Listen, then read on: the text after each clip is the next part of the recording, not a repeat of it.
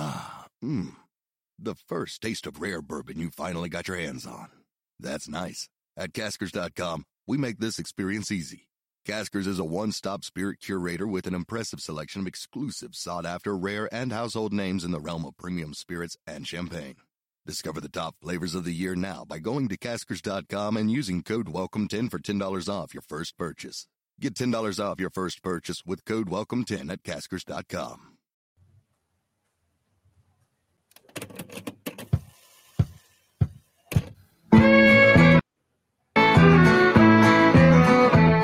Number one for the one and only DNVR. 2 goes out to Zach Mace, RK, and the bar. 3 for Mr. B in that old trophy case. Number 4 we're still waiting for. Well, bring on the chase. Out on the field, a mile high, Broncos win is our desire. Couple with a breakfast crew and a friendly orange and blue till the bitter end. Come and join us at the DNVR. We are DNVR.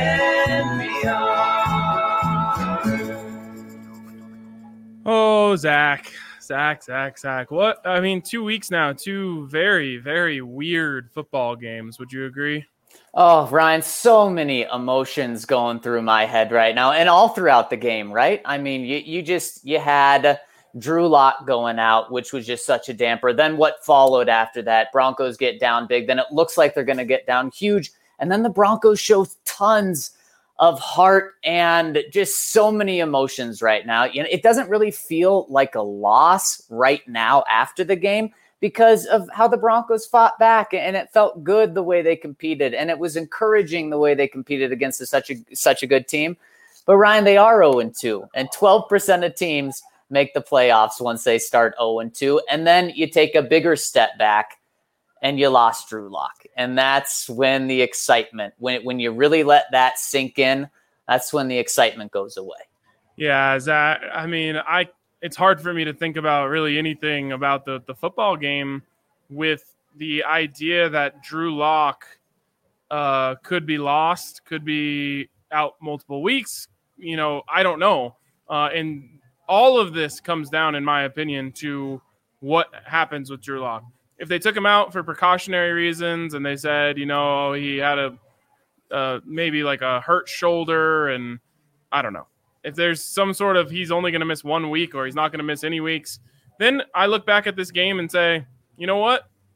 The Broncos showed heart in that game, and I feel good about them going forward that they were able to, you know, dig their heels in and play that football game. But Zach, if Drew Lock's out an extended period of time, and I mean longer than 3 weeks, it feels like that's it, unfortunately. And, you know, Jeff Driscoll, I thought showed heart. He showed guts. He is a backup quarterback in the NFL. But the margin for error for this Broncos team is too small to lose their starting quarterback. And this season was all about finding out who Drew Lock is, and is he that guy? And you and I both believe the answer is yes. But we needed to see it. We needed to have him out there for games. One game in a quarter is simply not enough for us to be able to evaluate Drew Lock. So this is, oh boy, this is a big moment for the Broncos to find out whether or not Drew Lock is out an extended period of time. Yeah, it's huge. And the most recent update coming in about 90 seconds ago, Ryan, is Vic Fangio does not have an update on Drew. They're going to do more tests when they get back to Denver. So I honestly don't know if that's a good thing or a bad thing that they don't have this diagnosis. You imagine he'll undergo an X-ray, he'll undergo an MRI. We'll probably know more tomorrow. That's how these things turn around. And same thing with Courtland Sutton. He was dealing with a knee injury. He was dealing with cramping. And man, I mean, talk about a roller coaster of emotions with Courtland too. It comes out just before the game he's going to play. Great news, right? And then he comes out first play of the game, goes to Courtland Sutton, a completion. Great news. Drew has his favorite target back, and they're clicking. Courtland looks great. And then, of course, the ball goes right through his hands for Jeff Driscoll's only interception of the day. And then, of course, he doesn't return for the rest of the game. And now we're wondering what's going on with him. So, I mean, this is just the roller coaster of emotions. And Ryan, you hit it spot on the head with Jeff Driscoll. He is a backup, and there's a reason he's not a very highly paid backup in this league. And so despite how good he looked, and man, I give all the credit to Jeff Driscoll. He had a heck of a game today. Ryan, his stat line was pretty off the charts. 18 for 34, 256 yards, 2 touchdowns, 1 pick. And that pick I am not putting on him for 1 second. It was a good ball. It was a little high, but it was an extremely catchable ball. Went right through Courtland Sutton's hands. He has an over 100 passer rating if Courtland does his job and catches that ball. So I just have to start off by giving all props to Jeff Driscoll. But despite going up against a good defense on the road, I mean, he did everything he could have. But it does all come down to if Drew Lock is able to play again. And unfortunately, you're hosting Tom Brady next week. Drew Lock against Tom Brady, Ryan, that's not a very good look right there. Jeff Driscoll against Tom Brady, I mean, that says enough. I don't need to beat on Jeff Driscoll, but just devastating injury. And man, did that hit on Drew Lock that knocked him out just look awful. I mean, I didn't need to see that Drew was down to know that, oh my goodness, that was quite a hit. Yeah, it sucks. And it's now both times that Drew Lock's been hurt. It was just him trying to make a play. When he was in that preseason game, he's trying to get out of the pocket. His thumb gets rolled up underneath him. And this one, he's just out trying to make a play for his team. Unfortunately, Elijah Wilkinson missed his blocking assignment, which flushed him out of the pocket in the first place. That was a common theme throughout the game, was pressure on the Broncos quarterbacks from the right side of the line. But you don't blame Drew for trying to make a play. And now you're in a very, very tough spot. I hate to say it, but the season and any of your goals and dreams for what was going to happen rests on the length of this injury. And other than that, it's all moot to me. Yeah, and it stinks because the defense played a good game out there in Pittsburgh. Except at the end when they just broke. And the Broncos, with 2 minutes left, had a chance to take the lead and potentially beat the Steelers in Pittsburgh. And it just doesn't really feel like that after the fact, because if they don't have Drew Lock, then it doesn't matter how good this defense plays. This is a team that's already starting in a hole at 0-2. So you love the heart. You love the grit that the Broncos showed. You really do like the way Jeff Driscoll played, but just knowing deep down what this team is like without Drew, without Courtland, without AJ Boye, man, it's tough to think about what this team would be without Drew for the rest of the season, or without 5 games, and we'll find out pretty soon. But Ryan, 7 sacks allowed, and maybe one of them was on Jeff Driscoll, the self sack. But even then, the pressure was caving in. This offensive line, oh, yikes. And the tackles, oh, yikes. And the tackle, Elijah Wilkinson on the right side, he single-handedly gave up 4 sacks. And you have DeMar Dotson there. Everyone is asking the question, why didn't you put him in? If they would have put DeMar Dotson in after Elijah gave up 3 and DeMar comes in and gives up 1 or 2, well, you know what? That's not the coach's fault anymore, because they did everything they could have done. But you know what? They never did that. And it's not like this is, a Villanueva just having a bad game, giving up 4 sacks where you say, shoot, he had a bad game. No, this is a guy who over and over and over again in training camp. I saw it pretty much every single day I was there. You guys saw it occasionally. It's time. It is time, right? Zach, the time was 6 weeks ago. Yeah. When you signed him, that was the time. You should have signed him. I don't know. The time was long ago. And the Broncos trying to play the young development game here may have just lost them their quarterback. And that's extreme, but it's the truth. Like, I'm sorry, but you put in a guy who's been in this league for that long, he's not going to make nearly as many mistakes as Elijah Wilkinson made in this game. And, and because of that, you've got a hurt quarterback. And to be honest, there's a lot of blame to go around for that. I thought Pat Shurmur's game plan coming into this game with Drew Lock was mind-boggling. Zach, we talked about it all week. You have to run plays to get the pass rush on their heels. We talked about jet sweeps. We talked about screens. We talked about quick little drag routes, slants. Where was it? Because all I saw was them leaving Drew back there to dry. Well, and also, Ryan, we saw it last week. Drew's great when he's on the move. Is it great that Drew can make plays when pressure comes and collapses the pocket and he can take off? That's a great attribute to have. But you don't want to have to make him have those plays. What you want is why not, line up a tight end or a fullback there and then just sweep Drew to the right side. That helps with the pass rush, and you have an extra guy there to help Elijah Wilkinson. And then Drew's on the run, and we saw what he can do when he's on the run. No, instead, you make it so that TJ Watt has to crash from the left side in order to force Drew to escape. And then Drew makes a great play to escape. But then Bud Dupree's right there because Garrett Bowles gives up on the play and lets Bud Dupree run past. And then Bud Dupree absolutely smashes him. They just left Drew out to dry. Ryan, the run game was so good to start, especially on that first series. And then they just decided, let's throw the ball. Let's do what's not working right now. And before Drew got hurt, he was 1 of 5. It's not like he was like lights out. So you're like, we can do whatever we want. No, Melvin Gordon was, he had 5 carries for 44 yards before Drew got hurt. Drew was 1 for 5. You were having success on the ground. So I echo what you say of just, what are you doing? What are you doing? When you find success against a really good defense, don't stop doing it. Yeah, 100%. And you saw, once they brought in Jeff Driscoll, I thought they went to more of a conservative game plan in terms of, trying to stave off the pass rush. Even then, they got, they didn't get to it enough, and that's why you have all those sacks coming through. But one of the commenters made a really good point here. They said, no chipping pass rushers and no hard counts. They were timing the snap, and he's completely right. They had, you saw the nickel blitz, which got home multiple times in this game. This guy was just timing the snap, just running up to the line of scrimmage. Hit a hard count. Yeah.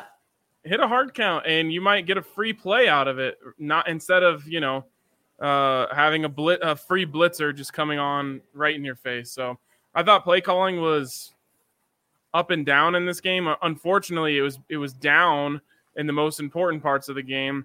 And by that, I mean, it was down in the part that got your quarterback hurt. And it was down in the final drive there. You got 3rd and 2 from the 2-minute warning. You got all the time you want to draw up a good play. You go 2 throws instead of giving it to your large running back who's having a very good game, or using Jeff Driscoll's ability to run the ball. I would have liked to see a zone read there and give Jeff Driscoll the opportunity to decide, hey, am I going to keep this or am I going to give it to Melvin Gordon? Look, you got 2 plays. I don't expect you to run it on both. You got to at least give, take the ball out of the backup quarterback's hands on one of those plays. Ryan, when the Broncos signed Jeff Driscoll, we had a conversation about how he's not the ideal backup quarterback you want. Mace was all over the move, didn't like it one bit. And you and I kind of said, well, if the Broncos need Jeff Driscoll or really any backup quarterback that's not making like $10 million a year, not an Andy Dalton type, well, they're probably hosed anyway. But what we said was what Jeff Driscoll can do is he can come in for one game and catch a defense completely offhand. What he can do is he can come in and be an athlete on the field. He's not going to be a traditional quarterback, but he can be an athlete and surprise a team. Now, next week when the Bucs have a week to prepare for him, and the following week with the Jets, although the Jets are trash, so maybe not the Jets, but then the following week against New England, if Jeff Driscoll is still playing, it's probably going to be a lot tougher for Jeff Driscoll to come out and be doing the RPOs and catch a defense off guard. But for the first game, especially when he's coming in off the bench, even against a good defense, he can do things to catch the defense off guard. And the Broncos didn't do that. Jeff Driscoll made a nice scramble on one play, but that wasn't a design scramble. It's because the offensive line completely let pressure get into his face. They didn't do anything. So it's disappointing to see. I thought you signed Jeff Driscoll, one, because he was cheap, and two, because if you need him in a pinch, he can actually do some good things if you use him right. The Broncos did not use him right.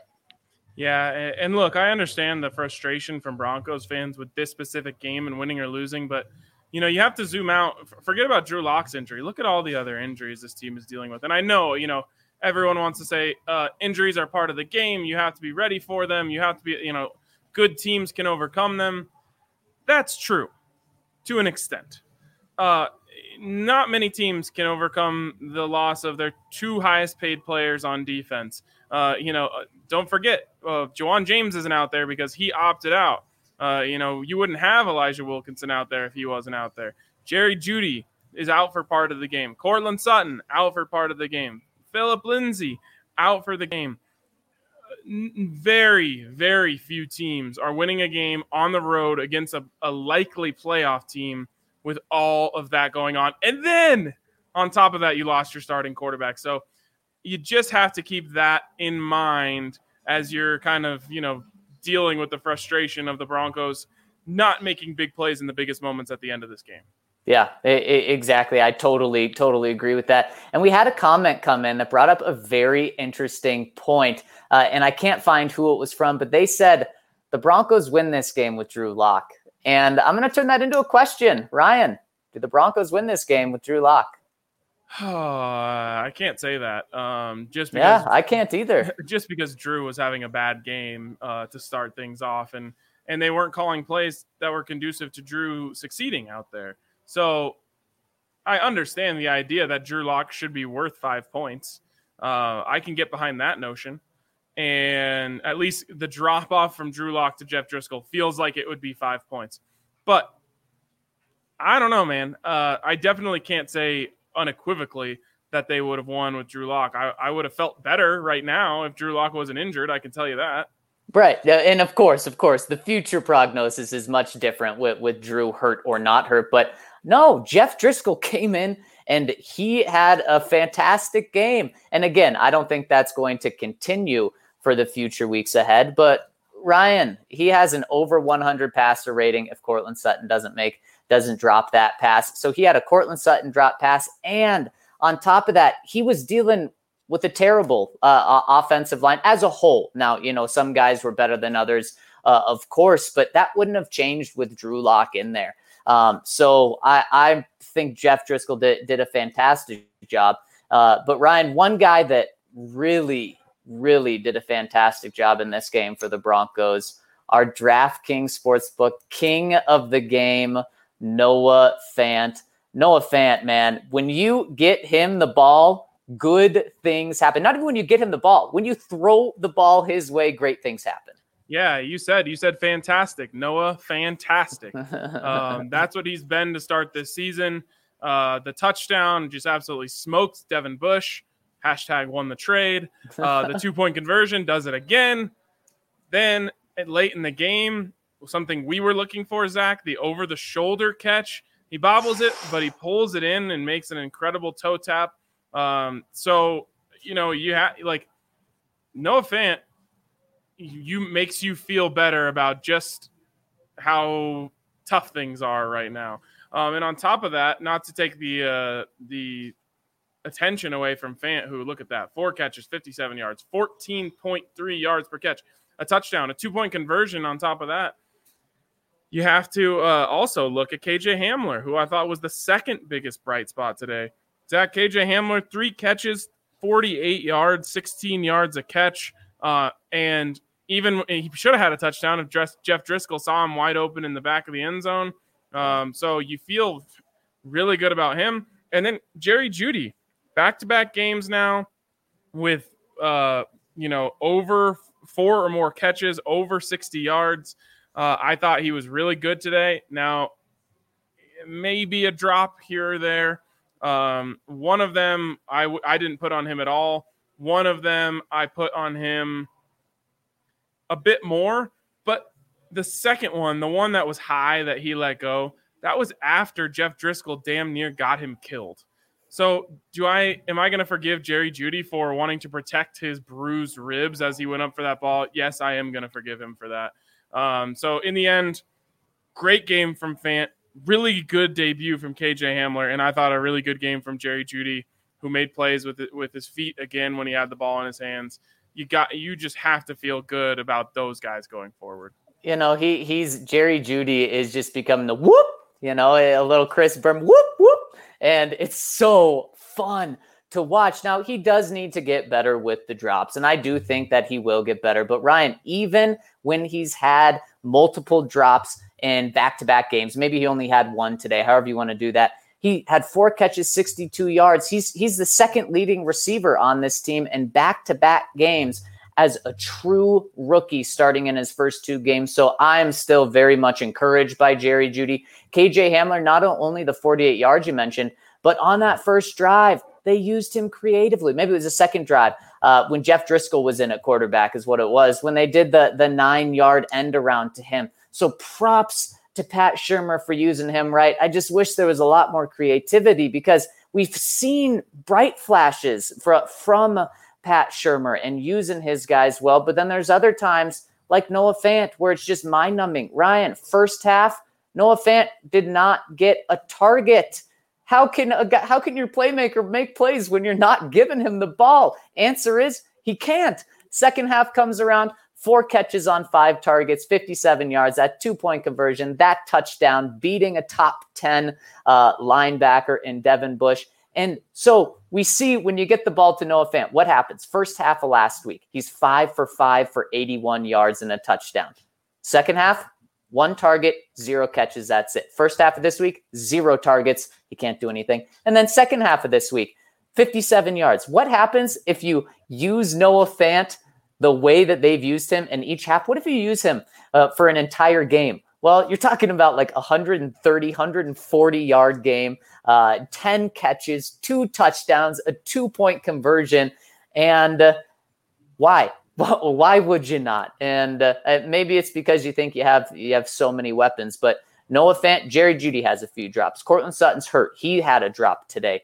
And KJ Hamler, he's not the guy that you're counting on as your number 1 receiver right now. You know who you can count on as your number 1 weapon on this offense right now, because he's proven it, is Noah Fant. So I would like to see next week, get him 12 targets and get him 6 in the first half, 6 in the second half, and see what happens. Yeah, you make such a great point there. Like the way he's been playing, and after screwing it up in the second half last week, how do you come into the first half this week without having him being a massive part of the game plan? And honestly, again, I don't want to say it's the fault that you didn't throw the ball to Noah Fant, that Drew Lock's hurt right now. But if you would have gotten him involved, the entire thing would have been different. And, you could have had a drag route of Noah Fant coming across the formation on that play where Drew Lock got hit.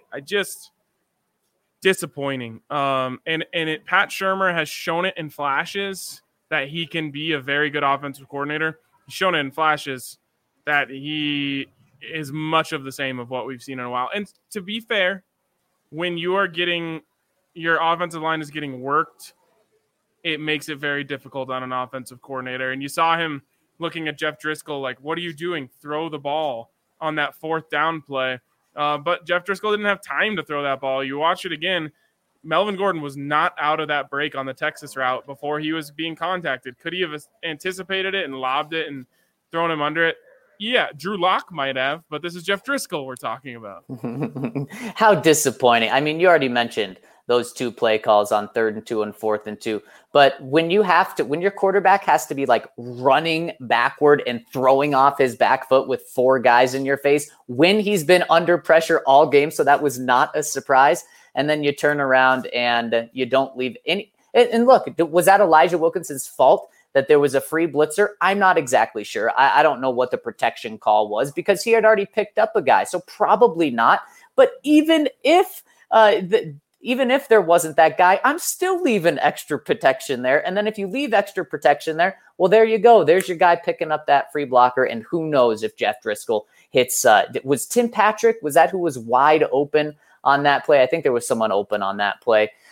Man, it's frustrating because you see flashes, but you're seeing flashes and these highs and lows, not just from this inexperienced youth on the offensive side. You're seeing it from this experienced offensive coordinator. That's not supposed to happen. Maybe that experienced offensive coordinator should put in an experienced right tackle to go on that offensive line. He's waiting. Just waiting in the wings. You got a guy that started 106 games at right tackle. Don't overthink it. Ryan, if I tell you have a young guy who has not proven once that he is like a long-term right tackle, and he just gave up 4 sacks in a half, and then take that over a game, 4 sacks in a game, and then on the bench, you have a guy that has 106 starts at right tackle, including 15 last year. It's not like he's been on the bench for a long time. Just keep it as simple as that. I mean, look, Zach, we've been saying it since the day they signed this guy. He should be the starting right tackle.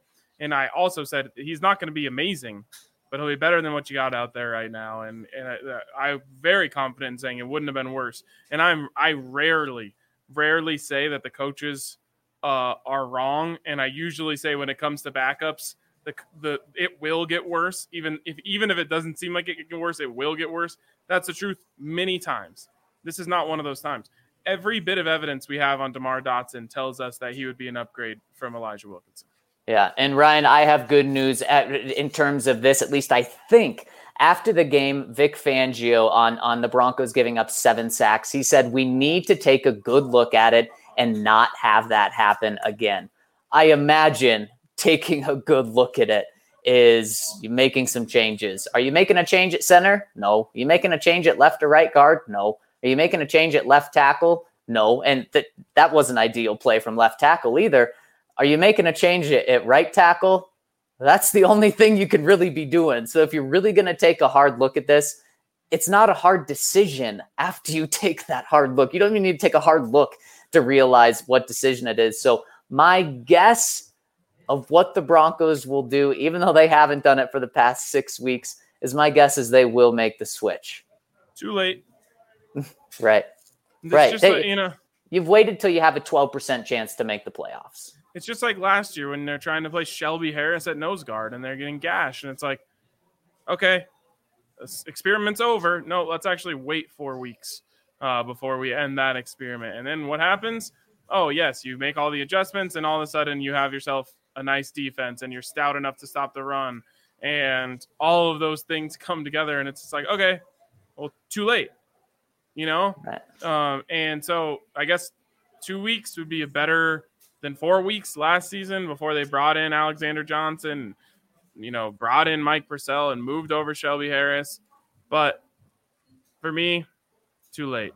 I'm not going to give them credit for it now at this point. No. And Corey Miller makes a good point. He says it's always hindsight. Should have used my timeouts, etc. And to me, some of the things are hindsight. Like maybe you actually didn't know that Alexander Johnson was that good, even though you probably should have known. Maybe you didn't. But then, with the timeouts, with the tackle play, because we've seen it be so poor from Elijah all throughout training camp. This isn't just hindsight being 2020, and that's kind of what Corey Miller's saying was it's not hindsight 2020. And you just got to be proactive in the NFL. You only got 16 of these things. You can be a little reactive in baseball and drop a game or two here or there. You can't be dropping games here or there. When I thought they were an 8-8 team, you guys thought 9-7. So we were all right around 500. If you win a couple of those games that you're not supposed to, and you make the right calls to win a couple of those, then you're 10-6. Then you're automatically in the playoffs. If you lose some, then you're a losing team, and then there's just no way at the playoffs. Yeah. 100%, Zach. The Broncos need to take a long look in the mirror. But again, I mean, what are we talking about here if Jeff Driscoll is the quarterback?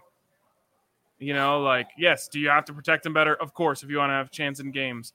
But, I don't want to talk about the draft. But that's where my mind is going, right. Based on the duration of Drew Lock's injury. It all comes down to that. It sounds like we're not going to find anything out today unless it's like an Adam Schefter leak or something like that.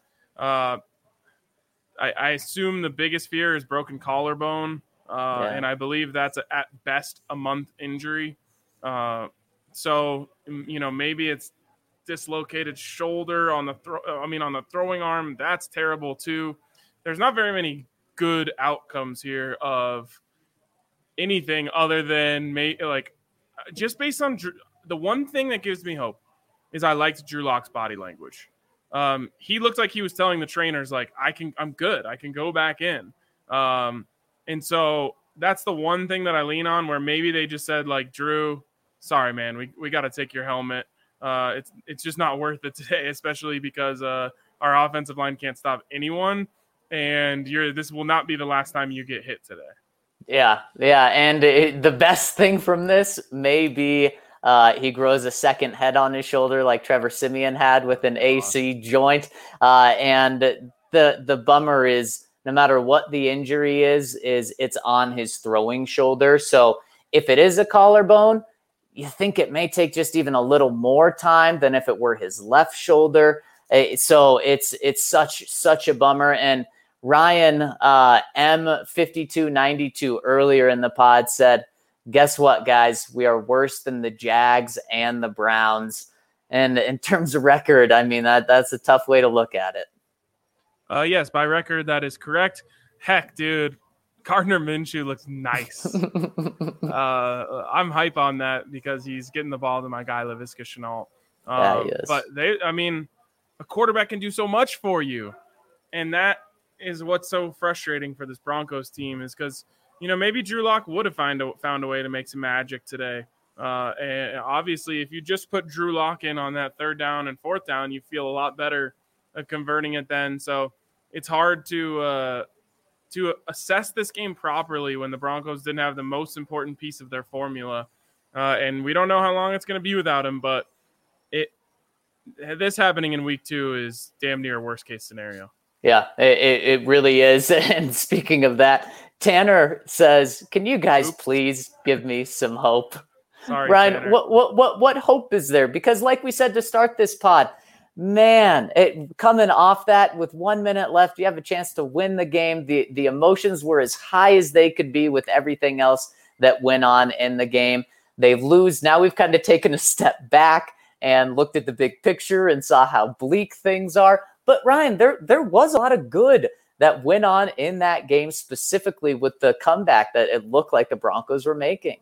Here's the hope, man. There's a lot of really good young players on this football team. And it takes time. It's going to take time. And you really, really hope that they have a time to mature with Drew Lock at some point this season. And if that's in 2 weeks and somehow they steal one of these next 2 games, most notably against the Jets, who are garbage, then maybe there's still hope. But the best thing you can look at is KJ Hamler getting open consistently, Jerry Jeudy getting open consistently, Cortland Sutton, being a big play threat down the field, Noah Fant being the mismatch nightmare that you brought him in to be, Melvin Gordon gashing defenses when given the chance.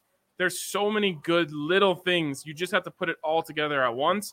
And maybe that's going to take longer than we thought. Again, the unfortunate part is we're not talking about the Drew Lock Broncos losing by 5 today, in which case I probably would be able to sell you a good bit of hope.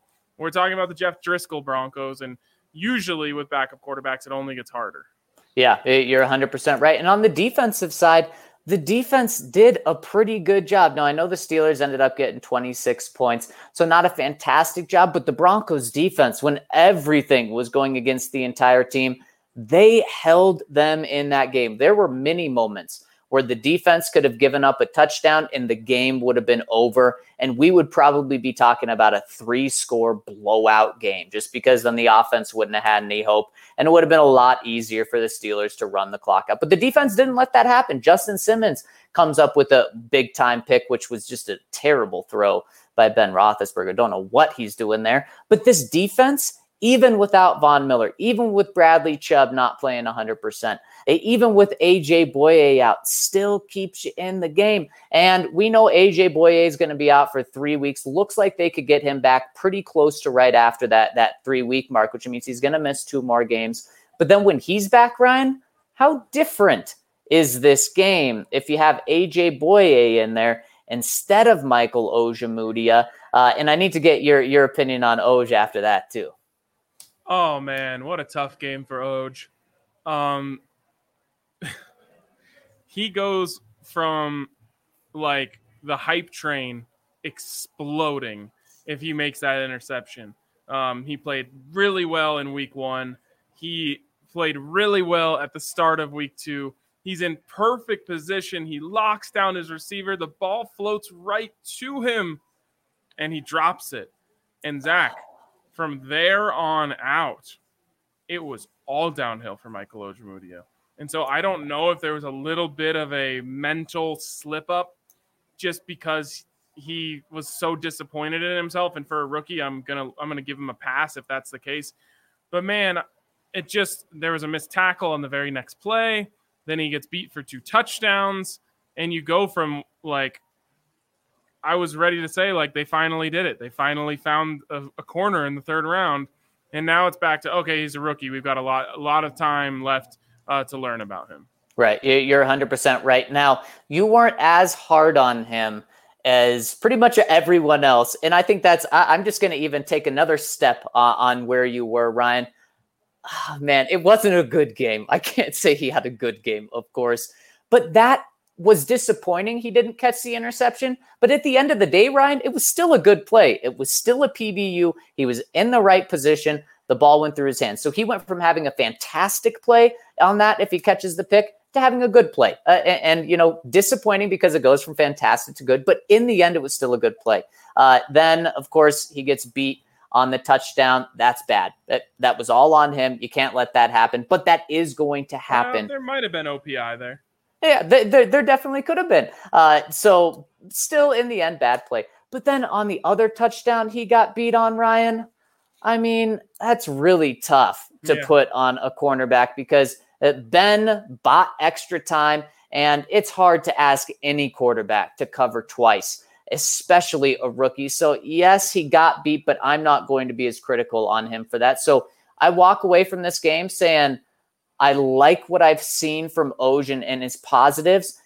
He still obviously has work to be done, but I'm not saying like a lot of other people, and you aren't either, Ryan, that he's a bust or anything like that. No, God, no. I definitely feel better about him through this short period of time than I've ever felt about one of these Broncos 3rd round corners. Yeah. So, oh man, just, I'm going to stay positive. Let's stay positive. We talked about before in our roundtable players to have a bounce back game. You guys chose Jerry Jeudy. I think Jerry Jeudy was just the same as he was in week 1. I chose Justin Simmons, and I thought Justin definitely had a bounce back game today. He needed it because there was so much negative talk about the way that he played on Monday Night Football, and he was non-existent in that game. So it was fair to say that, to criticize him. He needed to go out there and show today that he's a great safety, and I thought he made a lot of plays. It wasn't a perfect game for him by any means, but he definitely made a lot more plays on the field today. Yeah, back-to-back plays. Didn't he have a TFL or a tackle at the line of scrimmage at least, and then he had a pick right there, and he did not have a good game last week. He bounced back really strong this week. Kareem Jackson also had a good game out there, so liked those guys. Ryan, it's not going to be positive anymore, but I got to ask you about Bradley Chubb. We have a lot of people flowing in our comment section right now, not just saying that they're a little concerned, but saying that, Chubb is done. It's going to take him way longer to come back than we thought. After 2 games, what are your thoughts on Bradley Chubb? He looks like he's 75% himself. And that's kind of what I expected. These ACL injuries, they aren't a perfect science. A lot of people want to say 9 months, a year, but ask anyone who's had one of these, and they'll tell you it's not perfect. And even when the hardest part is to get from 90% to 100%. And I think that he was at 90%, and then he had a setback, which might have knocked him down to 60%. And now I think he's back up right around 75%. I am not ready to, put big blame or jump off the Bradley Chubb bandwagon. But, anyone who says he doesn't look like the number 5 overall pick, is 100% right. Yeah. Yeah. What's 75% of the number 5 overall pick? And is that a third rounder? I don't know, but that's what he looks like. He doesn't look like the pass rusher that you drafted him to be. He looks like a solid defensive line player. And that's kind of how he's playing now. He's getting pressure occasionally, but he's not anywhere close to making the big plays. How long does he get this? I don't want to call it an excuse because it's legit. How long does he get this reason to be 75%? Is it 4 weeks? Vic and Bradley, they won't put a timetable on it. And I think that's smart because like you said, Ryan, it's not a perfect science. We don't know exactly how long, but if he plays the way that he's played so far for the rest of the season and finishes with, 3 or 4 sacks, then there's a legitimate question about if you're picking up his 5th-year option, which you have to decide after this season. So there's definitely concern there. But it's too early to, again, just like with those, it's too early to say he's a bust and he's done. Yeah, unfortunately, Zach, I don't think it's going to be fair to judge him during this season because he's not going to be 100%, I don't think, for most of the season, if ever during the season, because all you do is wear it out when you go out there and play. So I think you're going to get 75% Bradley Chubb, let's hope, for the rest of the season. And I think they're going to pick up the 5th-year option regardless on him. You simply can't not do that on your number 5 overall pick. And the jury will be out next year. Man, that's tough to have to pick up the 5th-year option with seeing one good season. But yeah, because the talent's there with him. So it's going to be interesting to see how he finishes. You definitely would be so relieved to maybe it takes him 8 games, but then what if he has a sack in each of the final 8 games where he has 6 sacks? Then you feel good. So Ryan, what it's looking like right now, Drew Lock, it was just reported by, I believe, Ryan O'Halloran that he was in a sling right now.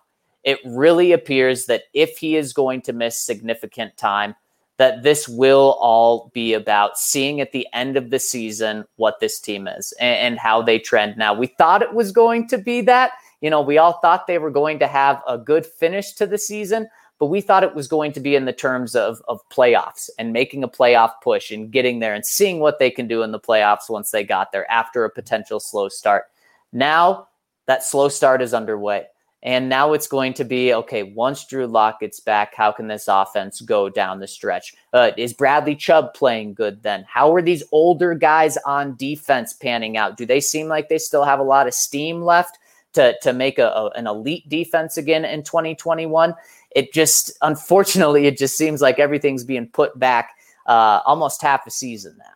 Yeah, and again, I don't know if it's the best case scenario. Best case scenario is Drew's okay, although if he's in a sling, it doesn't seem like a merely precaution thing. I would say what you're hoping for is Drew is out 2 weeks with, similar injury to what Cortland Sutton had, an AC joint sprain. And you hope it's a low level one, and you hope that somehow, some way you win one of those games. In that 2 week period, you're 1-3. That does not feel good in any ways, but you're not cooked. We saw this team, they started 0-4 last year. And if a couple things go their way in the middle of the season, they're competing for a playoff berth at the very end. So You can dig yourself out of that hole, but man, that's a tough picture as the best case scenario. I mean, I guess best case scenario is you win both of those games, but that's a very big uphill battle for this team. Well, Ryan, you're right. You're probably going to lose next week because it doesn't look good for Drew to be able to play next week. But you know what? If you lose to an NFC opponent, that's not the worst thing in the world when it comes down to tiebreakers for playoffs and all of that. And this isn't a game that all of us had them winning easily. No, this was going to be a tough game no matter what.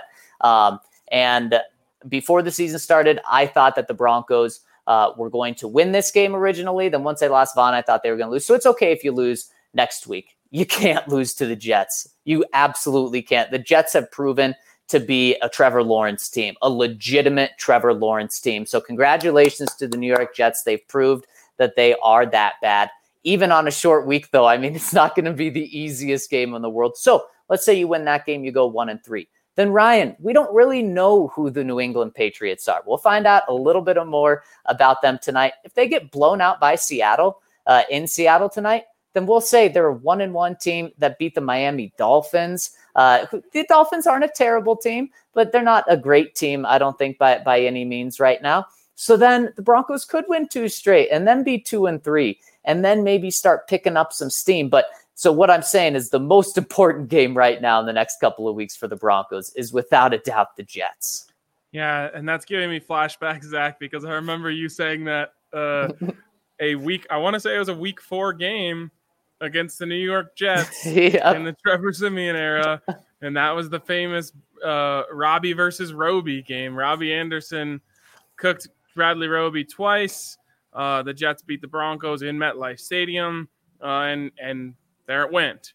That has no bearing on this, but it's just what I thought of just now. Because I remember you saying, like, this is the game. You have to win it. Bradley Roby didn't show up for work the next day, right? That was that. Yeah. That was the infamous Roby day. No call, no show. You fired most places. You can't have that. You can't have that in like 10 days from now. No, you can't. But you do. It's not crazy for the Broncos to win a game at home. The Bucs looked pretty darn good today. But again, they were playing the Panthers. So they got crushed by the Saints, and they took care of business against the Panthers. That doesn't look like a team that's impossible to beat. And it's funny, the game plan is going to be very similar, I think, or I guess the game plan that I had that the Broncos, I guess, didn't believe in. It's going to be to negate the pass rush for the Buccaneers and to get a pass rush on Tom Brady, because Tom Brady is very similar to Ben Roethlisberger in the fact that he's not moving around much. The Broncos did not get there nearly enough today against Ben Roethlisberger to win that football game.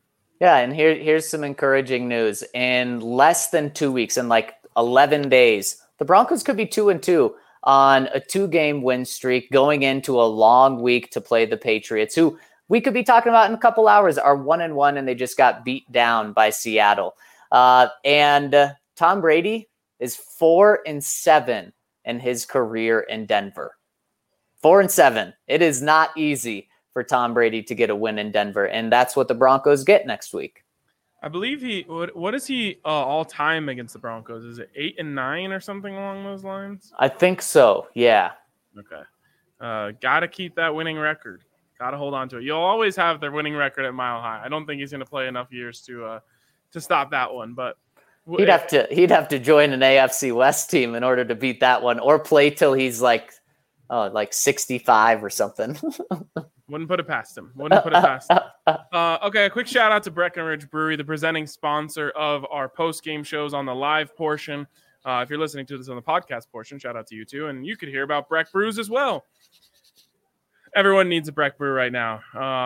And maybe also a shot of Breck Distillery bourbon to go along with it. And maybe you just like drop it in and chug it and just get it into your system as fast as you possibly can. But especially a shout out to Breckenridge Brewery. I highly recommend you got to take half Hop Peak, half Strawberry Sky, mix them together, get yourself an RK special. You will not regret it.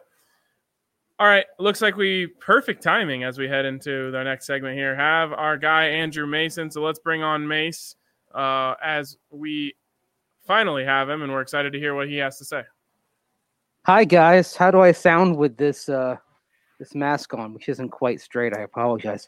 You sound good. You kind of look like a duck. You do look like a duck. If it looks like a duck, it walks like a duck, it quacks like a duck. Quack, quack. It's a duck. But the duck calling around here was last year when they had Duck Hodges in. It's back to Ben Roethlisberger and back to business as usual, unfortunately, from the Broncos' perspective for the Steelers. Yeah, Mace, let's start here. And I actually want to get both of your takes on 2 takes that I'm seeing run wild right now in Broncos country. One, is Vic Fangio on the hot seat right now? No, 100% not on the hot seat. Yeah, no, not even close. Coaches oftentimes get the benefit of the doubt if there's an excuse in place for them. There's about 1 million excuses in place for Vic Fangio if he wanted to turn them. He's not going to say them, but internally they're thinking about those excuses. Okay, the second one. Is Drew Lock too injury prone to be the face of the franchise for the Broncos? Zach, you want to start us off there while I think about it? No, I don't think so, because what I've seen so far, Ryan, is in that I'm just going to look past that preseason game. I'm only going to look at the regular season games. And now he did get injured in his 7th NFL start. How many quarterbacks are going to be able to stick up when they're getting hit as much as Drew did, when they're getting sacked as much as Drew did? And when there was all the pressure there, Jeff Driscoll, guys, he's not going to last. If this keeps happening to him, he's going to get hurt. The Broncos need to sign another guy so Royce Freeman doesn't have to go out there. No quarterback, unless you're built like Big Ben, and even Big Ben got hurt last year. No quarterback is going to live up, and their body's going to make it through when you're getting hit as much as Drew was. Yeah, I'm not ready to say he's injury prone. I mean, are you concerned about the fact that he has now 2 reasonably significant injuries in the last 13 months? I think you have to be, but I'm not at the point of saying I'm concerned that he's injury prone. And obviously you want to see what the diagnosis is here. Probably not a good sign that he has his right arm in a sling as he did for his post-game press conference today. But let's see what grade it is. I mean, if this is something that's a 1-week injury, you're going to feel a little bit better. I mean, I think the bigger concern, as he mentioned, of course, is that it's the throwing shoulder. It's the one that it might keep him out sometime if there's any effect on that. And of course, last year with the wrist, it was his non-throwing wrist, so it's not like he injured the same arm over again. But yeah, I mean, I'd say slightly concerned, but I would also say this. I think if you improve the offensive line over time, you're not going to have to worry about this as much. Yeah, for me, it's way too early to make a determination like that. Both of these to me look like freak injuries. Weirdly enough, they're both very similar, of Drew Lock trying to make a play while he's falling down sort of thing. So, I once saw John Elway just, angry that Trevor Siemian didn't know how to protect himself on the field. And maybe that's the case for Drew Lock too. He needs to learn how to better protect himself on the field. But, he doesn't look like it's not fair to call him injury prone with 2 kind of fluky injuries. Well, and here's how I want to look at it. He didn't have injuries in college. He did not have major injuries. He was very reliable in college. So that gets a benefit of the doubt for him. That's a plus for him. And also, Drew, I don't remember what my also was. It was a good one, though. He doesn't drift the way, say, Trevor Siemian did. And there was a commenter on Twitter who actually pointed out the Siemian drift because Jeff Driscoll had a little bit of that Siemian drift going on. That's not something that Drew Lock does. It's one reason why he's the starter and then Jeff Driscoll is the backup. If there's one thing that I am concerned about is Drew Lock has shown good feel for the pass rush, but maybe that feel has got to improve a little bit. And good feel for when contact is coming in, because that hit that he absorbed, obviously, I'm not putting it on him, but at the same time, you could kind of sense it. It was one of those things where you could sense it coming. And as I'm sitting here in the press box watching it, I'm in my mind thinking, "Oh, Drew, you got to curl up. And he just got crushed." Okay. I remember my also really quick before I forget. Sorry, Ryan, I'm going to chime in. It was, what did we say about Jake Butt?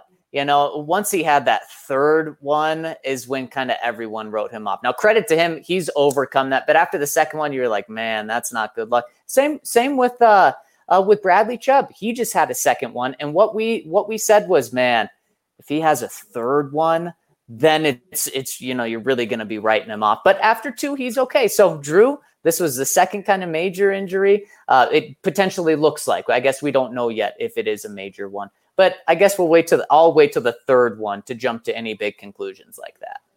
Yeah, it's fair. It's fair to be concerned about it, but I don't think it would be fair to call Drew Lock injury prone. And I think the best point there was college.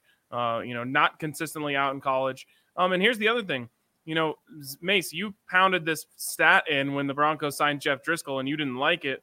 But it was something along the lines of like 75% of teams every year have to use their backup quarterback, which means quarterbacks get hurt. Everyone gets hurt. This game, all it does is get people hurt. Yeah, and that goes over the last 6 years. I don't know if it's quite 75%, but it's north of 50% of teams in any year since 2014 have to try at some point in the season have to turn to their backup, and not for mop-up snaps. I'm talking about high leverage snaps at some point when the game is on the line. And We saw it here again. That's why you've got to make sure that your rear end is covered. And we were hard on Jeff Driscoll. I think the resume on him, obviously not great, but we also have to tip our caps at Jeff Driscoll today because he kept them in the game and he did a good job spreading the ball around. I mean, frankly, guys, even in the loss with Driscoll spreading it around and not having Phil and not having Cortland and still getting Judy, getting Hamler, getting Fant, getting Melvin Gordon involved. I mean, you don't have to squint to see some great possibilities from this offense once it gets even almost all of the pieces out there. Completely agree. As long as you also include an offensive line in that formula. Yeah, and that's something, unfortunately, that I don't think it's getting fixed this year, at least at the tackle spots. And it's, you can look. I hate to start playing the draft game because there's a long way to go, but you've got to. If you don't sign a big time free agent at tackle in the free agent period, you've got to use that first round pick on a tackle because what we're seeing out there, you'll get Juwan James back, but what you're seeing out there on both sides, it's not good enough. Garrett Bowles, unfortunately for him, had a holding penalty. So, you just feel like you're hanging on. And there were so many times where you'd see, both sides getting beat, and sometimes it'd be TJ Watt beating Elijah Wilkinson. That set up Bud Dupree from the other side, or vice versa. It's not good enough at the tackle spots right now. No, it's not. And Garrett Bowles is getting helped with Elijah Wilkinson looking so bad because you're right. He did have a holding. He also was allowing pressure, just not nearly as much as Elijah Wilkinson. And unfortunately, you're getting Juwan James back next year. He is going to be on the books. So can you go out and spend high money on a left tackle to complement your already super high paid right tackle, especially when the cap may not be big next year? It looks like you better hope that Drew Lock is the guy so that you can use that first round pick on a tackle. Yeah, it's funny because you would think that John Elway would learn this lesson now, which is that very much like quarterbacks, worthy left tackles don't just hit the market. And you're the same way that worthy right tackles probably don't just hit the market. Mm-hmm. Juwan James is a free agent for a reason. It's because the Miami Dolphins didn't believe in him. And now the Broncos have paid him God knows how much money for nothing. And they're going to have to pay him again next year as all he is 1 year older. So you're going to have to hit this on the draft here. And this is the other main take that I'm seeing going around Broncos country right now. And I want to hear your guys' thoughts on this one. Did John Elway put the cart before the horse by trying to get all these offensive weapons before getting himself an offensive line? You get the weapons when they're there. If they take it, let's just go back to the draft. If they take a tackle at 15, well, remember the tackle group the tackle tree had been plucked pretty clean by that point. Yep. So you had a chance to, you could reach for a tackle, or you could get somebody who could have easily been a top 5 or a top 10 pick in a lot of years at wide receiver in Jerry Jeudy. The Broncos, they're not in the position where they can cross off all the items on the shopping list in any given year. Now they're getting closer. The overall roster is getting better. But I think to take a tackle there at 15, it would have, or to move up. You didn't want to move up because you still wanted to hold on to your picks. But taking a tackle there at 15, the way the board fell would have been a reach. So I would have disagreed with that. I mean, I think if you can point to one thing in the past, we've talked about it, every Bronco fans knows it. Yeah, they should have taken Ryan Ramczyk instead of Garrett Bowles, even though Ramczyk's a right tackle. They should have done that, but you can't do anything about that now. You just have to go forward. That's, and go forward with what you got. Yeah, and I agree with you, Mace, about not being wrong at 15. Could the Broncos have traded one of their third-round picks to move up to 10 to grab one of the tackles? Yeah, and that's a conversation that maybe we do have if Elijah Wilkinson and Garrett Bowles continue to struggle. But what is just becoming more and more clear is Broncos had 3 third-round picks, should have used at least one of those on a tackle, maybe used 2 of those to move up. And I know that means you're not getting Ojemudia or Cushenberry or Ajim. But look, all you needed was one right now in Cushenberry. Ojemudia had a rough day today. And then you get Ezra Cleveland in the second or something like that. I was hard on the Broncos after the draft for not even throwing us a bone with a tackle anywhere in the draft. And obviously that just the way it's played out so far is just fueling that fire more. Well, we're seeing a comment on Periscope about Ezra Cleveland in round 2. And yeah, that's a possibility. And maybe that's what you question, is taking KJ Hamler instead of Ezra Cleveland. But part of the reason why you're excited and why you're able to come back today was, oh, by the way, KJ Hamler had a hell of a game today. Yeah, he did. And we knew that the tackles were going to be an issue. We knew that. And you didn't really help them out this game, especially Elijah Wilkinson. When he was showing that he was struggling, you continued to let him struggle on an island out there. Yeah, you know what? We talked about it during a few of the podcasts that we had during training camp about, okay, are you going to see DeMar Dotson at some point? And I know I thought, okay, it might get bad enough against TJ Watt to where you see him in Pittsburgh. And I kept looking over at the far sideline from my perch in the press box to see if Dotson was getting warmed up, if they were getting him ready. But they decided to ride or die with Elijah Wilkinson, and unfortunately it was more of the latter than the former.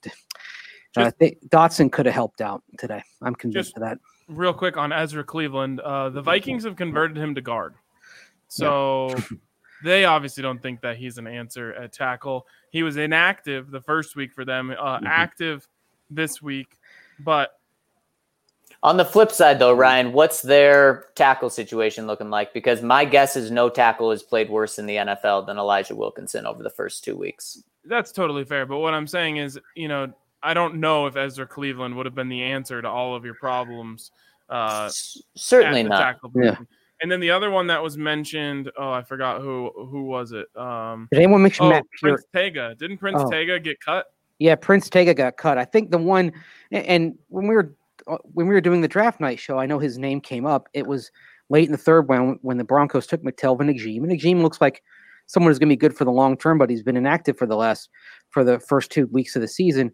And you have Matt Peart for the Giants, who was impressing and has already seen some playing time at left tackle. So, yeah, totally. I mean, that one, there's always a conversation to be had. But when it comes down to Jeudy or a tackle, Jeudy was the easy answer at 15 to me. It's not even close. To me, a guy who is the best wide receiver in a historic wide receiver class. You lucked out that he was there at all. That being said, what about the 10th pick last year? Were there tackles available then? I can't remember, honestly. I'm cheating, so I'm looking back at the 2019 draft. And by the way, when I refer to Peart getting first team reps, I was referring to practice and not necessarily the games, but he's already made an impression. Okay, offensive tackles in the 2019 draft. Jonah Williams was pick 11. And of course, he got injured right away for the Bengals, did not play at all in 2019. And then you had Andre Dillard from Washington State going to the Philadelphia Eagles with this 22nd pick. So let's say the Broncos still make that trade down. And there were some concerns about Dillard in year one as well. And then Titus Howard out of Alabama State went to Houston with pick 23. I mean, those guys, they were not finished products. And, oh, by the way, if you take either of them, you don't have Noah Fant. And Noah Fant's been one of the best players for the Broncos in the first 2 weeks of the season. And he's put up a stat line that no tight end has put up in his first 18 games in the league in the last 24 years. So I don't want to envision this team without Noah Fant. Well, and then so what people would probably say is go back when you had the number 5 overall pick. And a lot of people would point to Quentin Nelson, but obviously guard is not the biggest concern with this offensive line. And people will look at the way Bradley Chubb has played. He was fantastic as a rookie. Didn't do anything last year so far, not looking like he's doing anything this year. And to me, yeah, there's a lot of things that you would change about that. You would sign Shaq Barrett, and to me, that's just getting way too into the weeds. But yes, it looks like you probably could have got a better tackle there than you could have with Bradley Chubb. Yeah, and the Quentin Nelson discussion is always going to come up, even though you say, okay, do you pick a guard that high? Well, if he's all world, maybe you do. But yeah, it's it's frustrating. It's frustrating to watch this because you feel like you just can't trust the guys on the edges right now, and they were able to get by in week 1, but you see what happens when you face a couple of quality edges in Bud Dupree and TJ Watt in week 2, and then you start looking down the line at even what you face next week with Tampa Bay and Shaq Barrett coming back in, but you get to the Chiefs, you get to the Chargers. I mean, it looks like there's more frustration coming at tackle, and that's the one thing that could sink this whole offense because there's so much promise, so many areas on that side of the ball other than the tackles. And to the commenter, Connor, we completely agree with you. The Broncos have to address tackle, but you can't just do things just to do things, or else you end up with Menelik Watson, Donald Stevenson, and Juwan James. I mean, is it sad to kind of look back at the last few years and say that the best right tackle this team had was Jared Veldheer playing out the string of his career? It's true. Right. Well, Yeah. And the best left tackle they had was Russell Okung, and he had a holding problem himself. Yeah. Now, Mace, to counter something you said about KJ Hamler being a key part in bringing the Broncos back and helping, I agree with that. What if instead you had a tackle in the second round that was capable? Then maybe you're not in a hole. Maybe Drew Lock's not hurt. So I think that's just the counterpoint to what some people are saying about the tackle. And yeah, we don't know. What we don't know. All I'm comfortable in saying is Broncos were right. You take BPA, especially at a position of need in the first round with that. Mace, I'm dying to know. So you did talk to Drew Lock after the game. He did talk. He did talk. And anything notable there? Obviously, they don't know. He doesn't know exactly what's going on with the injury, but what did we find out there? Yeah, it's something that he's going to have a further evaluation tomorrow. Arm was in a sling. I mean, I wouldn't say he was either optimistic or pessimistic. Just he was understandably frustrated, understandably sullen about it. Acknowledged when Troy Rank asked him about it being the right hand that there's going to probably be a little bit more caution and a bit more examination taken before they figure out what the course of action is going to be. I actually asked him about Jeff Driscoll because he's been in the same room with Jeff Driscoll, and he was very complimentary of Driscoll and basically talked about him being that guy who's very consistent and on an even keel, which is, I mean, it's what you want to see from a backup, but it's probably part of the reason why he was able to come out there and not be too flustered stepping in for Lock and playing, I mean, reasonably well as you can expect a backup to play. Well, here we go right now. The news coming in on Drew Lock from Adam Schefter. He says he sprained his AC and is expected to be sidelined 2 to 6 weeks, according to Schefter and Jeff Legwell. He'll undergo an MRI to determine the extent of the damage tomorrow. So there you go. 2 to 6 weeks. That means the Broncos won't have Drew Lock potentially until midway through the season. And if this is right, then they won't have him at least until week 5 against the New York Jets. So it's Jeff Driscoll, or unless the Broncos make an emergency signing, it's Jeff Driscoll the next 2 weeks. And you have the Tampa Bay Buccaneers, who are coming off a win today, who have a good pass rush next week at home. And then you turn around on a short week to play the New York Jets. Okay, I got flamed for saying this name on Twitter, but don't you at least give Colin Kaepernick a call? Come on, Mace. You know. That won't happen. But how about this? Maybe some flame for saying this. Trevor Siemian, bring him back. Oh, nope. I'd rather have, if given the choice of those two, Zach, even though he's not a traditional prototypical quarterback, I'd rather have the guy that can discombobulate you a little bit if he had to come in and just kind of wing it. Yeah, I mean, Jeff Driscoll. It's not even. It's not even worth mentioning, to be honest. Just knowing John Elway's feelings. I know. Oh yeah, that won't happen. I put that out for 2 reasons. Number one, I knew you wanted the smoke. Exactly. The other reason is my wife asked me on Friday, why won't anybody sign Kaepernick? Wow, she was late to that party. Yeah. Well, she said she was in a surgical procedure, and the surgeon that she was working with brought it up, and so it got her thinking. Just the type of pre-surgery conversation I imagine happens. Oh man. Well, and guys, if they sign Kaepernick, which won't happen, and I can't believe we're spending time on that during this pod, but they would get an 81 overall rating in Madden. No, that's like 20 points above Drew Lock. Yeah. Probably 20 points above Jeff Driscoll. But 30 points above Jeff Driscoll. Yeah. But realistically, do not expect that. I admit I'm just kind of putting it out there for fun, but it's not fun for me. It's gonna be Jeff Driscoll and Brett Rippon, right? Yeah, there you go. Let's go back to the point here, though. 2 to 6 weeks. Mm-hmm. You can survive 2. You can maybe survive 3.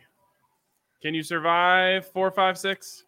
I don't think you can survive more than 2 with that opponent because, we'll find out how good the Patriots are tonight.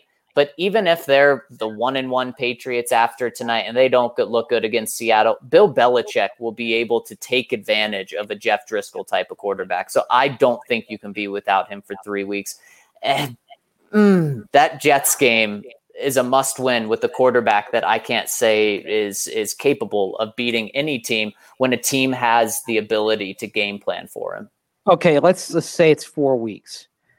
The Jets game and the Dolphins game are the ones that you have to find ways to win. Because you say your backup quarterback, okay, can you go 500 with him? Well, the Jets and Dolphins on paper would offer the opportunity for the Broncos to go 500 without Drew Lock if he's out for 4 games. Out for 6 weeks, well, that's where you also includes the Chiefs game next month, and then you're really talking about being behind the 8 ball. But what this does now is basically, unless Jeff Driscoll is a wunderkind out there, it means that if this team is to be a playoff team, it's probably going to have to get hotter than a pepper sprout, in the words of Johnny Cash and June Carter Cash, in the second half of the season. Yep. You could probably go 3 weeks and hope you steal 2. That's. I mean, I guess the 2 week option is on there. So if you go 2 weeks, you just got to get 1. But man. I mean, guys, what were you thinking before this injury that the Broncos were going to do in the next 3 games? Let's say the Broncos did lose today and Drew Lock was healthy at the end of the game, but the rest of the game was the same. Drew Lock throws for the 250 yards, 2 touchdowns, 1 pick. What would you guys have thought the Broncos were going to go in the next 3 games? 3 out of 4. The next 3 games, or 3. I think they would have won 2 out of 3. So they would have beat the Jets and the Patriots? Yeah. Mm-hmm. Okay. Now, what is that now? Is it still 2-1?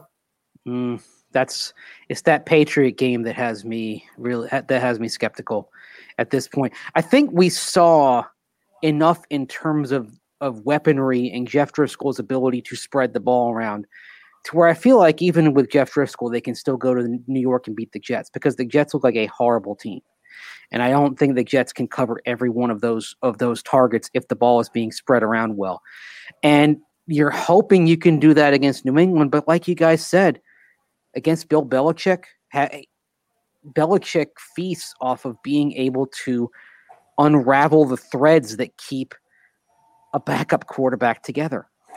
Yeah, and to me, I could have seen the Broncos going 2-1 in the next 3 games with Drew Lock. How in the world am I going to sit here and say that the Broncos are still going to go 2-1 with Jeff Driscoll? I mean, then why have Drew Lock? Then that means Drew Lock isn't that good, or you have one of the best backup quarterbacks in the league and you got him on a bargain. The NFL would tell you that's not the case. So it's hard for me to sit here and say the Broncos are still going to go 2-1 with a big drop off. So you're probably sitting at 1-2 over these next 2 games, or 3. I feel a lot better with Chase Daniel. Sorry. just to point this out, the 5th, if it was 5 weeks, the 5th week would be the Chiefs, and the 6th week would be a bye week. It might be one of those things where if he might be ready to go right before that Chiefs game, but are you really going to put him out there against a team that has the guys to tee off on a pass rush when they get a lead? If he's only 90%, I don't know if that's going to happen. And you talk yourself into we can buy 2 extra weeks here if we don't play him this week? I think it all depends on what your record is and how many games you manage to win without him. I could see a scenario where if the Broncos go 2-2, I mean, you're not happy being 2-4, but you aren't out of it, and you aren't out of it if you lose that game to the Chiefs. And then maybe you say, okay, let's get by for one more week, and then we'll be ready to roll with Drew and company for the Falcon game after the bye. But if you sit there, if you've lost 3 of the next 4, you're probably forcing Drew Lock back in there, and that's a frightening scenario. Oh, I think it's the opposite. I think if you lose 3 of the next 4, you just punt and say we're not playing him until he's 100% healthy. So and then you're punting the season then. Well, you're punting playoffs, right? And then you're saying, okay, we really need after the bye to find out if Drew Lock's the guy, to see if Bradley Chubb we're picking up his 5th-year option, to see if this defense is still going to be good enough to be elite next year. And the rest of the season then is truly about finding out what you have, right? Oh, 100%. Yeah. Yeah, that's why you have to keep winning. You have to not keep winning because they haven't done it yet. You have to find a way to get wins out here in these next few weeks to stay alive, to give the guys a reason for hope, to give, once Drew comes back, we're gonna be so good. You have to find a couple here. And yeah, does it seem daunting going up against the Tom Brady and the Tampa Bay Buccaneers next week? Yes, but you are going to be at home, and it'll be their first time playing in front of fans. So you never know if that's going to be just enough. You make a play here and there, you have a chance to win that game. It's a home game. You give the Broncos a chance in a home game. For what it's worth, just quickly, we're talking about the Chiefs and the big bad Chiefs. Currently, 14-6 losing to the Chargers as we're going into the half here. And you want to know why? Because the Chargers are teeing off on Patrick Mahomes like the Pittsburgh Steelers were on the Broncos today. It's actually pretty wild, the amount of pressure they're getting. So it's not what's crazy though, no Herbert sacks, shocking everybody. Well, Justin Herbert is playing pretty darn well. I got to give him that because I'm not a Justin Herbert believer, but he looks pretty darn good right now. I can't believe they kept that one under wraps all week. Yeah, that pretty is good. incredibly impressive. So guys, should we be talking? You said the big bad Chiefs. Should we talk about the big bad Chargers? I'll talk about the bad Chargers, not the big bad Chargers. The Chiefs don't have any business losing this game, but I have a feeling Andy Reid will have some counter punches ready in the second half to probably get them back into this. But impressive stuff from the Chargers defense so far. They're just pinning their ears back and getting in there. One thing for the next 4 weeks, though, guys. I mean, obviously everyone's going to prepare for Jeff Driscoll, but do you not take anything positive from the fact that Driscoll led this team back and gave them a chance to win at the end? I mean, I know what Driscoll has been over the last few years. I mean, we know that the record of teams with him starting is terrible. I believe it's 1-6 over the years. But we also saw an offense that looked pretty spry once he got comfortable and once everyone adjusted. And you can hopefully have Courtland Sutton back in at some point in the next few weeks, and you have Philip Lindsay back in a couple of weeks. I don't think it's all bad. I don't think it's time to put up the white flag. So Mace, would you say Jeff Driscoll had a magnificent game today? No. I actually would. I would say he had a magnificent game because, like I said, he would have finished on the road against the number 1 defense with the over 100 passer rating, 2 touchdowns, no picks, over 250 yards. If Courtland Sutton holds on to that ball, I'm not crediting any of that interception on Jeff Driscoll. And to do that, to come back with all the pressure he had, I'm saying magnificent game, Jeff Driscoll. All right. You love that word and you love that term. Okay, well, tell me why it wasn't good. Tell me why it wasn't magnificent. I was incredibly impressed. I'm not saying it wasn't good. I have a very high standard for magnificent. Magnificent is what Aaron Rodgers did last week to the Vikings. I'll call it impressive. I was very impressed by Jeff Driscoll. He's got to stop missing throws high, though. He will get someone killed out there if he misses those throws high. And to be fair, the one place you couldn't miss a throw with Courtland Sutton today was high because obviously he's having shoulder issues. So Courtland should have caught the ball. It hit him in the face.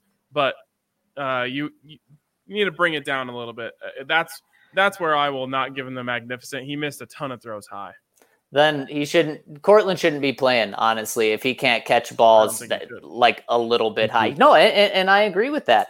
And maybe right now the Broncos take a step back and say, okay, what are we doing with these guys? What are we trying to force here? It seems like, the Broncos may be starting to get very healthy around midseason, maybe in week 6 or week 7. So maybe that helps them realize, let's get fully healthy by then and not force guys that are really 50-50 like Courtland was today. We'll see. Or the Broncos could go in the opposite direction and say, we have to win every single game that we can, so we are going to force these guys. It's going to be interesting to see. Personally, I'm making sure this team is as healthy as can be as soon as possible, but once they're an entire team. Well, one thing, you don't have to force it at wide receiver. I don't think you should have to force it because we saw some promise from Judy. We saw some promise from KJ Hamler.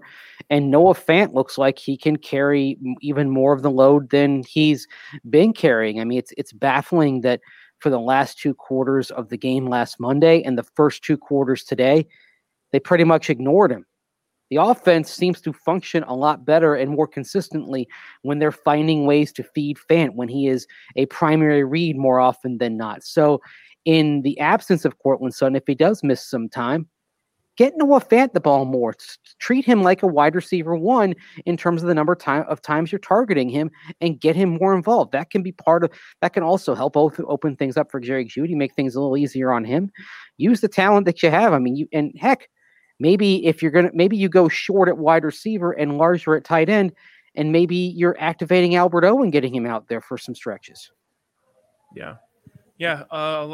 There's some options. I do think they need to take their time with Courtland Sutton, though, as well. He was a little bit rushed out there today, and I get it. You needed to win a football game today. Unfortunately, you didn't have a good game plan from the start, I thought. But I think we've touched on a lot here. Do you have any final things that we need to touch on, Mace, from the press conferences?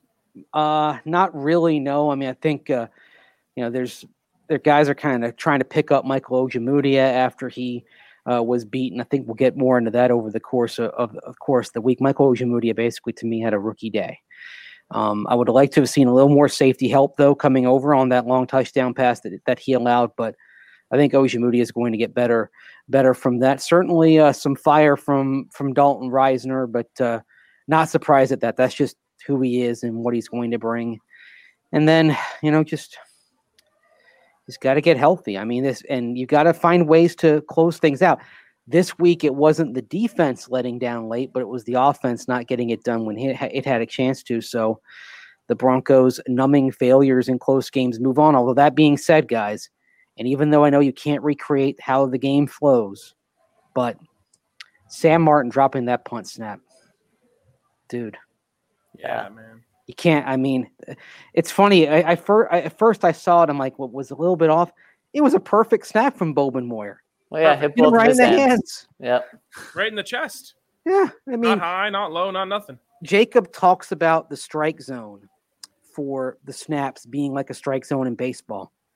I mean, you hit that thing square in the middle. He couldn't snap it any better. Jacob, you're talking long snapper being on first name basis. Yeah, you're talking about Jacob like he's a son. I like the guy. He hustles. I mean, he gets his butt downfield quickly, and he's a good dude. So he had a good day too. Yeah, not his fault. Not his fault. Yeah, I mean, on the flip side, without the safety, there might not be the fumble and this, that, and the other thing. But the point is that can never happen. I mean, never. Perfect snap. There's just no way that can happen from a professional punter. Right. So, is what it is. I guess really quick before we're out of here, should Brandon McManus have hit that 58-yard field goal, and was it a good decision? Yes, he should have. No, it wasn't. So he shouldn't have even kicked it in the first place. Nope. Yeah, I don't disagree with that, RK. The facts show us that Brandon McManus doesn't make those. So then, I mean, there's just, I mean, I guess we'll get into it this week. There's just so much going around with this because Brandon wants to be kicking the longest field goals. Yet when Vic sends him out there, well, he shouldn't be sending him out there. So Vic just needs to say really nothing deep, nothing over 52. I mean, what do you put the line at? 55. 55.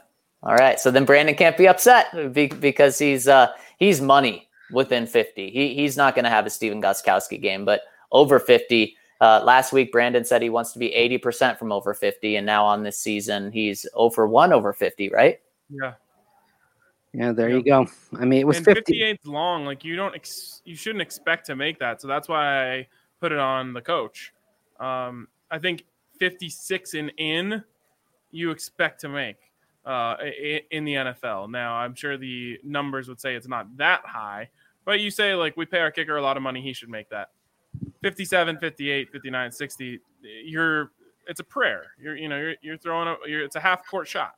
And the history is not in your favor at Heinz Field, although most of the failures for kickers at Heinz Field have come on days that were nasty, get in November and December.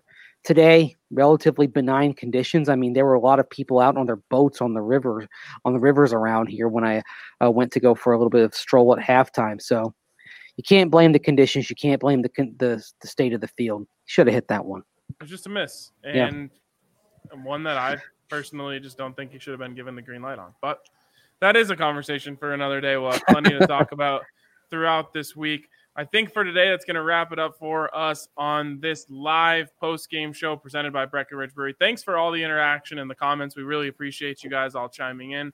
Thanks to everyone who watched it. If you watch on YouTube, throw us a like. Maybe hit that subscribe button. Hit the little bell next to the subscribe so you know when we're going live or posting any videos from the DNVR account. But for now, we appreciate you guys, and we'll talk to you soon.